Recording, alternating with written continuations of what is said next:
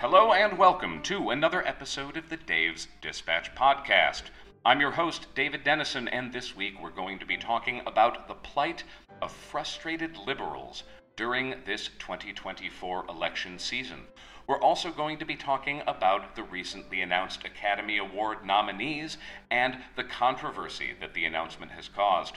Finally, we're going to be taking a trip down memory lane and discussing an interesting, if not entirely relevant, piece of trivia related to U.S. presidential elections. If you're just joining us, Dave's Dispatch is a listener-supported podcast that exists as a companion to the Dave's Dispatch newsletter published on Substack at www.denisonwrites.substack.com. That's Dennison with two N's, and that's right like to write something down. If you like what you're hearing today, I hope you will consider going over to Substack and becoming a paid subscriber to the newsletter. Once again, if you are new, all we really do on the podcast is review what we went over in the newsletter. So if you have already read the newsletter, you don't need to tune in unless, of course, you just like hearing my voice. And without further ado, off we go. I had this teacher in school that I absolutely hated. We'll call her Mrs. Asshole, which is not her real name. Not only did I hate Mrs. Asshole hated me. Bitterly. She picked on me, gave me detention for minor offenses, unduly downgraded my work, and was just a relentless, unflinching turd to be around at all times. If you know me in real life and you remember this far back, a few of these anecdotes could give away Mrs. Asshole's true identity. If you guess it, do me and her a favor and don't put it in the comments. Mrs. Asshole deserves her privacy. Who knows, she may even have reformed, though I doubt it. To paint a picture of how mightily this person sucked, we were doing a unit on cell structure, and Mrs. Asshole put some music on, a nice change given her typically frosty classroom ambiance. The song, which was a little on the nose, but okay, was Celebrate by Kool and the Gang. Get it?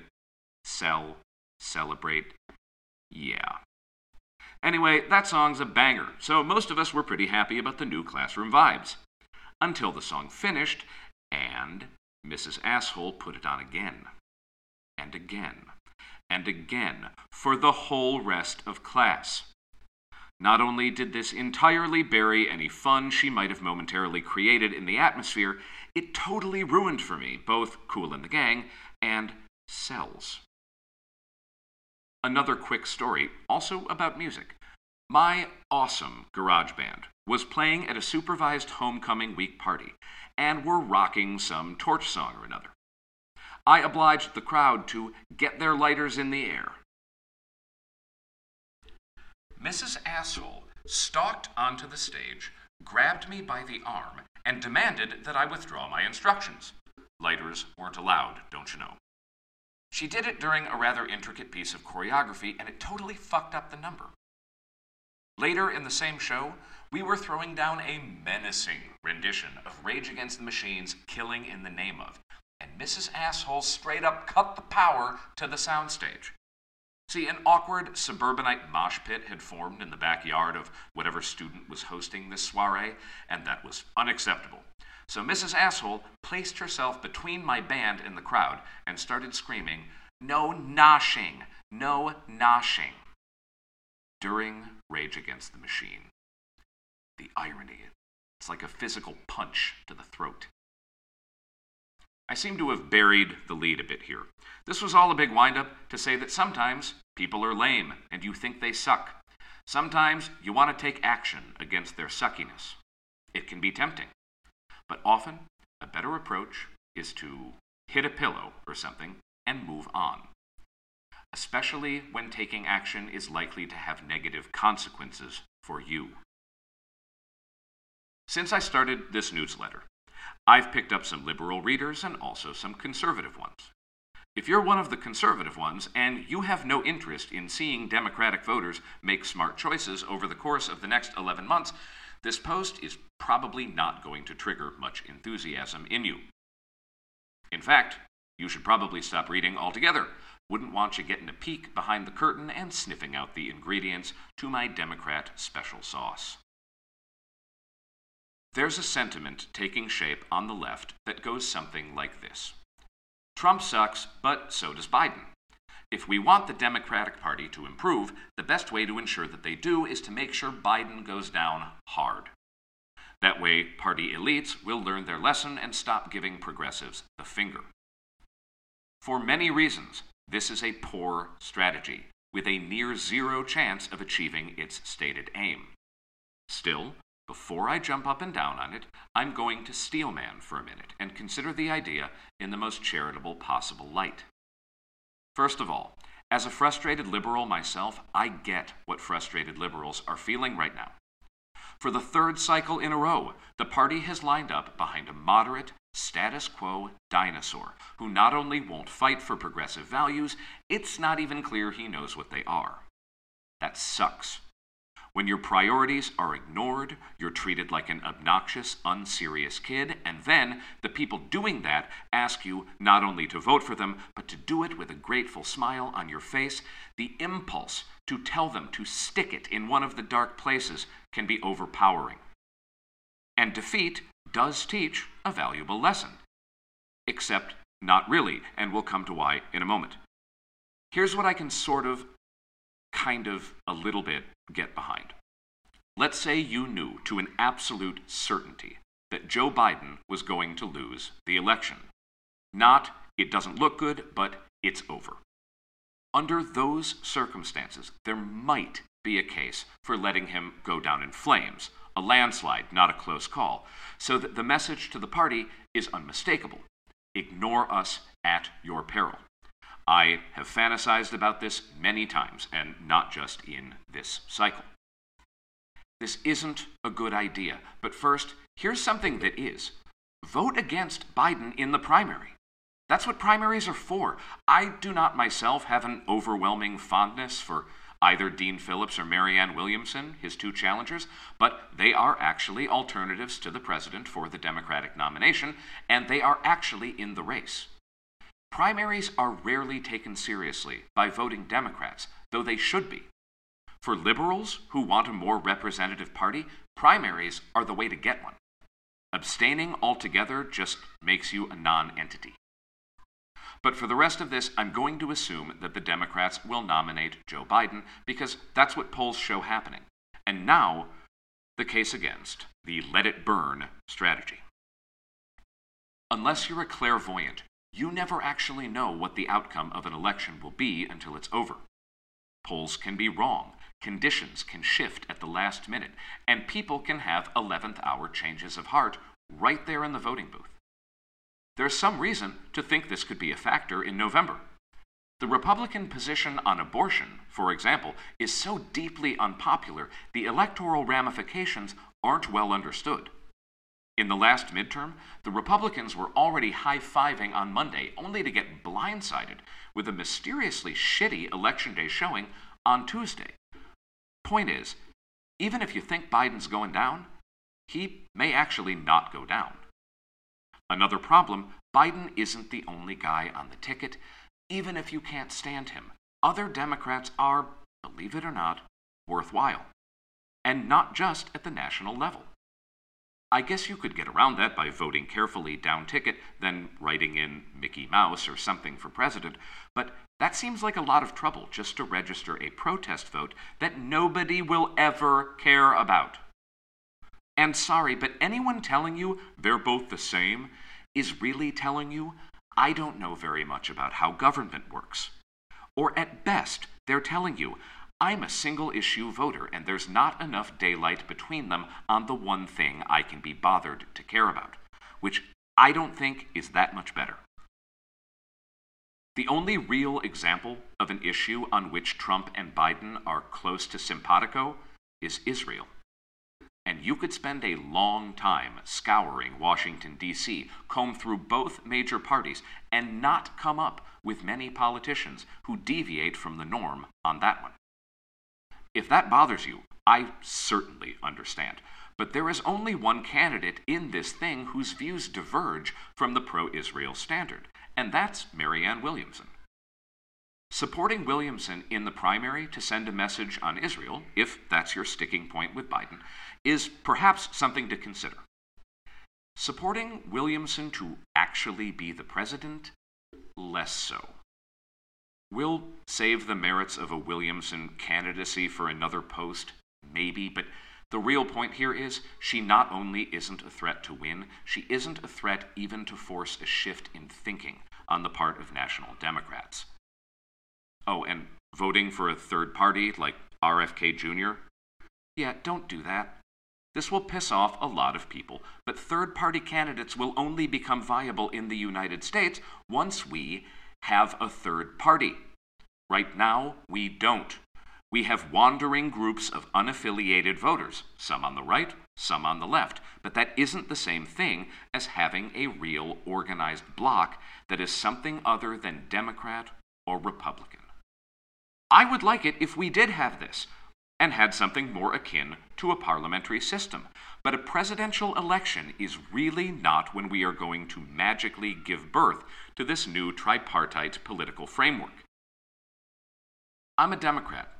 Not because I love the Democratic Party, I emphatically do not, but because Republicans on a whole host of issues are worse. I can choose incremental change in a mostly palatable direction, or significant change in a wrong direction. My favorite meal, significant change in a right direction, is almost never on the menu. But that doesn't mean I just go hungry. We've seen a Trump presidency, we've seen a Biden one, and I prefer the latter. It's really that simple. The U.S. is a two-party system. You get one or you get the other. Changing that probably isn't possible until we can find some way to get money out of politics, thus ending the need for candidates to assimilate themselves into big, well-funded machines just to buy yard signs. But here's the main thing. If your belief is that a Biden shellacking will somehow teach the Democrats to take progressives more seriously, my question to you is, what possible reason could you have for thinking that is the lesson they'll learn? Do you not remember the 90s?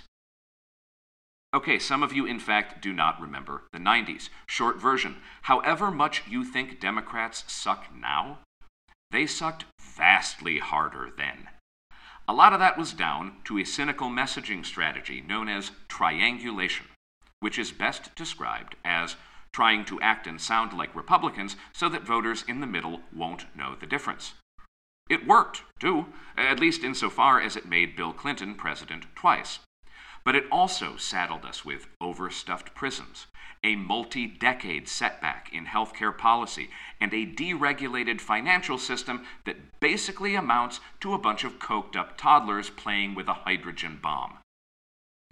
What I'm saying is, running to the right is what makes candy-ass Democrats feel the safest. It's in their DNA. If they get trounced in November, there's really no reason to think they'll all decide the missing piece was single-payer health care. Much more likely, they'll go, so, Trump, how might we channel some of that magic? Look, you can't totally blame them for this. Professional Democrats don't take the left seriously because the left has never done anything to frighten them. And I'm afraid that denying them your vote in November isn't going to change that. Trust me, I know a lot of these people. They are already not counting on you to show up. Back to my school days. Things with Mrs. Asshole reached a point where they were no longer tolerable for me. I was on the verge of doing something drastic. Not like something violent or illegal or anything, but something sufficiently suburb-rocking as to get me into major trouble. Yelling, swearing at her, storming out of the classroom, something like that. Instead of doing this, I handwrote a seriously unkind letter at the desk in my room, read it a few times, threw it away, and felt okay. Mrs. Asshole did not get any better, but I did. I'd released necessary pressure from some tucked-away valve. In the context of an election cycle, writing a hate letter might be tweeting or posting or TikToking about how you're not going to vote Biden because he's not progressive enough. And it's probably a good thing to do. You'll feel better, which ain't nothing, and there's always the off chance that Biden or somebody in his orbit will hear your cries, get spooked, and think about pandering to you for a change. But don't actually follow through. It's not going to get you where you want to be. Hey, if you were never going to vote for Biden anyway, there's really nothing for you to do here. This isn't the post in which I try to convince you that there is. But there is one left-of-center party that stands a chance in November. If you are a left-of-center voter, your choice, however distasteful you find it, is clear. Okay, we're just going to take a short break here between segments. A reminder, Dave's Dispatch is a reader-supported newsletter, and trust me, a very small outfit. If you like what you've heard here, please consider going to denisonwrites.substack.com and becoming a paid subscriber. The help will be immeasurable to me. I mean, not literally, it will be measurable. What I mean to say is that it will be very significant to me. And next up, we are going to talk about one of my least favorite events of the calendar year, the Oscars. Off we go. I belonged to a number of performing arts-related clubs and societies when I was in high school. I was in choir. I participated in the drama productions, the musicals, and really any stage-oriented group that would have me. After almost every show, as I expect was common at schools across the country, we would distribute the Paper Plate Awards. Sometimes we'd all vote, other times a select committee of higher-ups would pick the winners. However we did it, though, it was the highlight of every cast party, waiting in eager anticipation to discover who'd been named the best singer, the best dancer, the best actor, or who had the best makeup, best hair, or best legs. I don't mind telling you, I took home more than a few of these honors in my day, and there was nothing quite like the exhilaration of hearing my name read out loud, trying to catch the plate flung like a limp frisbee while all my friends cheered. The film industry has its own Paper Plate Awards, and this year, as is becoming relatively commonplace, the list of nominees has caused a stir. I am talking, of course, about the Academy Awards, where on this year's slate, the snub heard round the world was Greta Gerwig missing out on a Best Director nod for Barbie, and the film's eponymous star, Margot Robbie, being excluded from the Best Actress category. In a move seemingly tailor-made to ignite a culture war tempest, Ryan Gosling, who played Ken, did see his name put forward for Best Supporting Actor. I haven't seen the flick yet, but apparently Ken is something like the movie's romantic interest and also its villain. And with the feminist, patriarchy-smashing themes present in the story, the passing over of the two highest-profile women involved in the filmmaking, next to the conspicuous recognition of the male lead, seems altogether too much like life imitating art.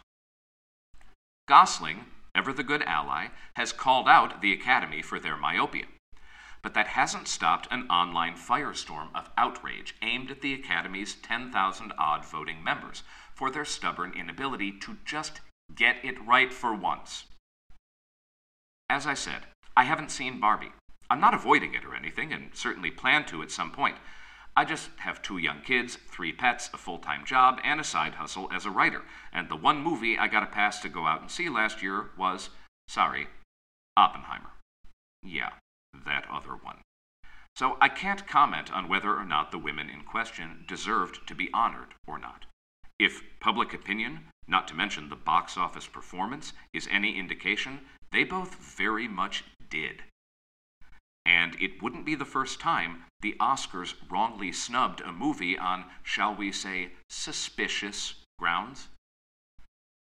I'll admit, I kind of rolled my eyes when Will Smith got mad a few years ago and started pushing the Oscars so white trend. That was until I saw Straight Outta Compton and had to conclude that, yeah, okay, Will Smith had a point. Straight Outta Compton was seemingly everything the Oscars values in a film. Historical biopic focused on musical revolutionaries with actors doing uncanny impressions of famous figures. Despite this, The film netted only one nomination for Best Original Screenplay, and its excellent cast and story went totally unrecognized. The double standard couldn't have been clearer. Turn in an impression of a respectable famous person, Jamie Foxx as Ray Charles, Reese Witherspoon as June Carter Cash, and you're taking home a trophy. Portray black performers of vulgar street music, and maybe next time. But what kind of cracks me up about the Oscars is that we care so much about them at all. It's a profoundly weird exercise. Even the marketing power bestowed on a film or a performer that comes with the Oscar-nominated label is a bizarre thing for us small folk to regard. It's fair enough that Hollywood cares about this. The Oscars are industry awards, and they're in the industry. But why the rest of us should fixate on this when we aren't is something that genuinely confuses me. I get why people watch the Grammys. Fun, unique musical performances by elite artists is as good a reason as any to tune into a program. And the Tonys? Don't get me started. I don't even care who wins those. I'm just there for the show. But the Oscars, self-important Hollywood bigwigs patting each other on the back for 3 hours? I mean, why? The red carpet procession is vastly more interesting than the awards themselves.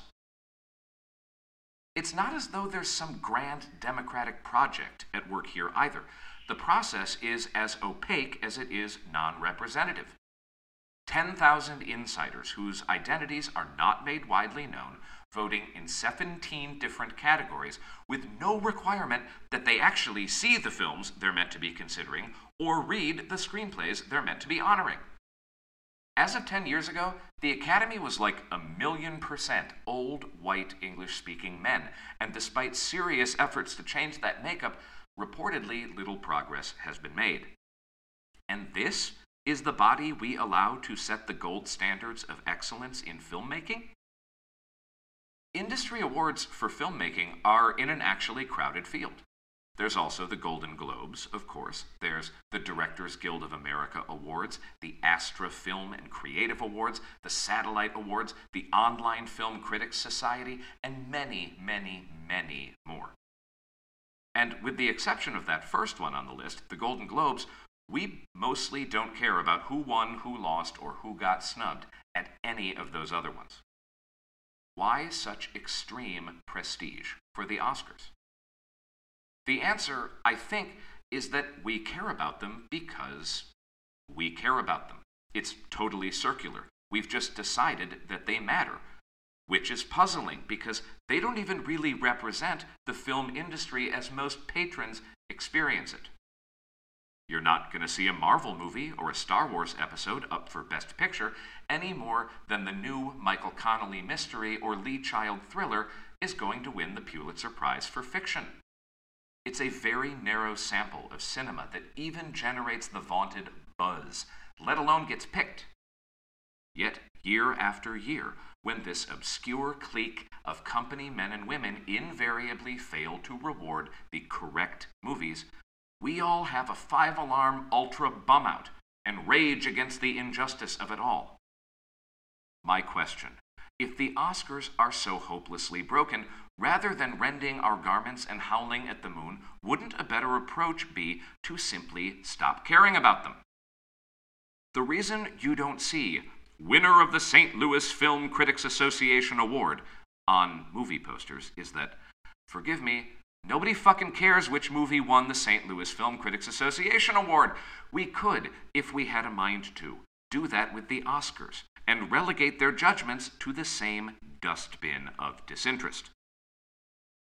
If the Academy Award process is unfair, and it plainly is, let's get a new process. We know what these movies make at the box office. We could reward that, kind of like how books advertise New York Times bestseller. No, we'd rather preserve this goofy, quasi-magical selection process, like waiting for a kangaroo to tell us who's going to win the World Cup. I love the movies, and my love of them isn't dependent on which ones have taken Oscars and which haven't. A lot of winners are damn deserving, to be sure, but the designation is only this almighty thing because we have decided that it must be. If we chose not to do that, then Margot Robbie and Greta Gerwig wouldn't have to care about getting snubbed by the Academy any more than they'd care about Jimmy Joe Neckbeard writing on his blog that he thought Barbie sucked.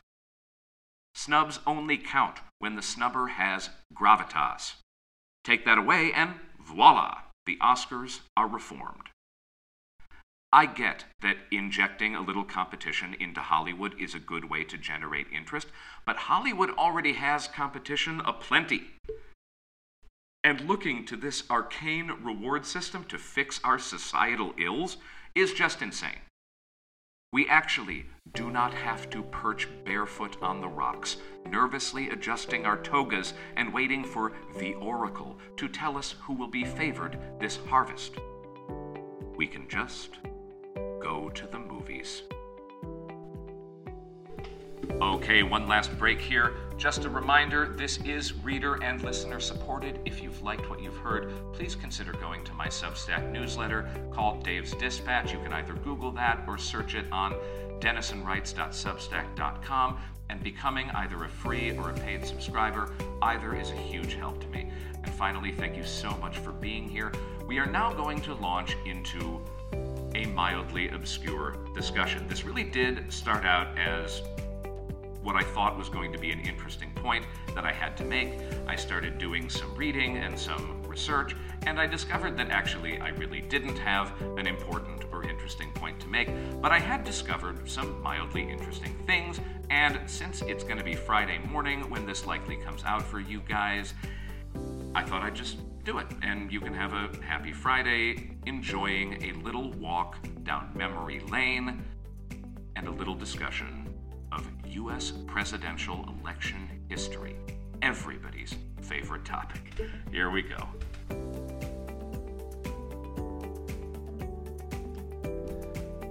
I was watching one of Trump's marathon late-stage Lenny Bruceian rage rallies the other day, and a thought struck me. Are we ever going to get tired of this? I really do mean we, by the way. Love him or hate him, Trump is an attention thief, the likes of which I have never seen in professional politics. We can't quit him. With every fresh outrage, his fans rejoice, his detractors seethe, but it amounts to the same thing. All eyes on Donald J. Trump. I wondered, with Trump now having spent 4 years hibernating on Truth Social, seemingly getting weirder and less hinged by the day, is his routine ever going to just become old hat? Will we and will the press ever get bored and tune him out? I went looking for historical precedent, and, well, I didn't exactly find any. Trump is his own special creation. I did find some interesting history. So, mostly without political editorializing, here are some interesting things. Assuming Trump secures the Republican nomination, and it seems unavoidable that he will, it will only be the 8th time in U.S. history that a major party candidate has competed in 3 or more elections in that capacity. With a term-limited presidency now and a strong bias in favor of incumbency, it's unsurprising that this hasn't happened more often. To be clear, we're not counting the perennial losers, of which there are many. Lyndon LaRoche holds the record for most times running for president, having helmed an impressive 8 dead-in-the-water campaigns. We are also not counting presidents who tried for a 3rd term but failed to secure another nomination. If we limit this only to the guys who were an actual threat to win, though, Trump will make just 8 times that a serious candidate went through a general election cycle more than twice. And here they are, in order. Numbers 1 and 2. John Adams ran against George Washington twice and lost before running against Thomas Jefferson and winning, so he was first. Jefferson, who was second, only lost that one time and went on to win twice more. Now, I almost didn't include these first 2 triple threats because elections were very different in this period. In fairness, They were our first 3 contests ever, and there was a learning curve. The way it worked in those days was relatively straightforward. The first place finisher got to be president, and the second place finisher took the VP spot. It seemed so simple. And it was, until 1800, when the top 2 spots went in a tie to Thomas Jefferson and Aaron Burr, who would famously later kill Alexander Hamilton of Broadway musical fame in a duel. Jefferson and Burr were members of the same party, and their names appeared on the ballot together, even though there was an unspoken understanding that Jefferson's was in the top spot. He had already been VP. When they tied, though, Burr didn't see things that way. And when the matter went to Congress to break the tie, Burr fought hard for the big chair. This confusion led 3 years later to the passage of the 12th Amendment, which separated the president and vice president categories, and that's still how we do things today. Number 3. Andrew Jackson won 2 consecutive terms after first losing to John Quincy Adams, whose father kicked off our list. Both men were famously complete assholes, and Jackson's reputation especially has suffered in modern times due to the fact that he owned slaves, and also that he did several genocides against Native Americans. The horrific Trail of Tears was Jackson's handiwork. He is now perhaps most famous for being the barely contestable, least deserving historical figure to appear on U.S. currency. And you can count this writer as being among the many who would be eager to see his likeness replaced with that of Harriet Tubman. Number 4. Grover Cleveland was the only president in U.S. history to serve 2 non-consecutive terms. Trump, if he pulls it off, will be the second.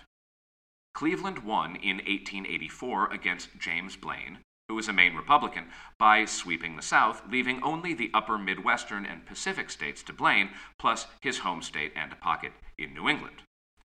The best thing about this knowledge is that it allows me to say, James Blaine of Maine won mainly on the plain. And now that that's off my chest, Cleveland was subsequently unseated by Benjamin Harrison, who he then beat 4 years later to secure a second and final term. Number 5. Arguably, this one could just be an honorable mention, but I'm including him to honor his persistence. William Jennings Bryan ran in 3 elections as a major party candidate and lost all 3. He lost to William McKinley twice in a row, then bided his time for 8 years before challenging William Howard Taft, and again losing. Bryan was an interesting figure, to say the least. He was the youngest major party nominee in history for his first crack at the Oval Office, which, to be fair, did not exist until 1 year after his last campaign. Taft built it, and was most famous for his fiery populist opposition to the gold standard. Now, this is slightly odd, given that returning to the gold standard is now a fiery, populist, if somewhat niche, preoccupation. He also opposed the theory of evolution and was immortalized, sort of, in the play, later the film, Inherit the Wind, a fictionalization of the Scopes Monkey trial. The character Matthew Harrison Brady is a not at all thinly veiled representation of William Jennings Bryan, and, spoiler alert, Brady's dramatic death as he tries to give his summation is both a symbolic and a truthful representation of events that actually took place. Bryan died 5 days after the real trial concluded. His side won, sort of. It's complicated. No, not right there in the courtroom, but he was prevented from delivering his summation. His very powerful words were distributed to the press later on, but because Clarence Darrow, the legendary defense attorney representing Scopes, declined to offer a summation of his own, correctly deeming the verdict a foregone conclusion, Bryan was legally gagged. Number 6. FDR, 4 for 4, baby. That's right, Franklin Delano Roosevelt was elected in a record 4 straight elections, and might have become something like an American Julius Caesar had his polio not finally cut him down. John Adams actually ran 4 times too, but he only won the once, so it's a bit less impressive. One interesting thing to note about FDR here. Okay, with FDR there are about 8,000 interesting things to note, but we haven't the time, is that a key issue now in 2024 with progressives is Joe Biden's support for Israel and his escalation of U.S. involvement in the presently unfolding conflict in the Middle East. I have argued, not altogether successfully, that however important this issue, there is no cause to think that Trump would take a substantively different approach. In 1940, FDR was running against Wendell Willkie, a guy not totally dissimilar to Trump. Willkie was a rich political neophyte with a scruffy outsider persona, and despite his immense wealth, regular folks loved him. When Pearl Harbor was attacked, Willkie became an important ally to FDR in helping to convince the American people of the necessity of war. Now, obviously, Gaza is not Pearl Harbor, and in a million ways, things are very different today to how they were in 1941. But a constant in modern U.S. history is that support for military adventure has tended to transcend party politics. If Wendell Willkie had been in the Oval Office on that December 7th, there is little reason to think that history would have played out much differently. Similarly, there is little reason to think that the war in the Middle East will be materially affected by the 2024 election. Number 7. The most recent example of a triple election major party candidate is Richard Nixon, who lost to JFK in 1960, then clawed his way to power when Lyndon Johnson declined to run for re-election in 1968. Tricky Dick was re-elected in 1972, but didn't last another full term due to Watergate. Nothing really to add here except to say that Nixon's 1960 election, at which point he was the sitting vice president, was the first time a presidential debate was ever televised. The story goes, those who listened to the first debate on the radio thought Nixon won. And for the record, I agree that he was the better debater.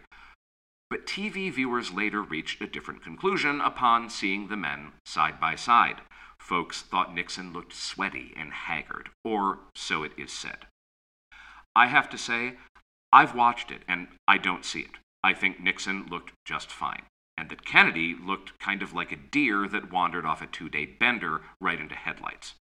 And indeed, it turns out the story about the radio-TV divide is mostly an urban legend. But with Donald Trump's unquestionable prowess as a TV star, is Biden's increasingly noticeable age going to be a bigger factor this time around? My guess? It's a wash.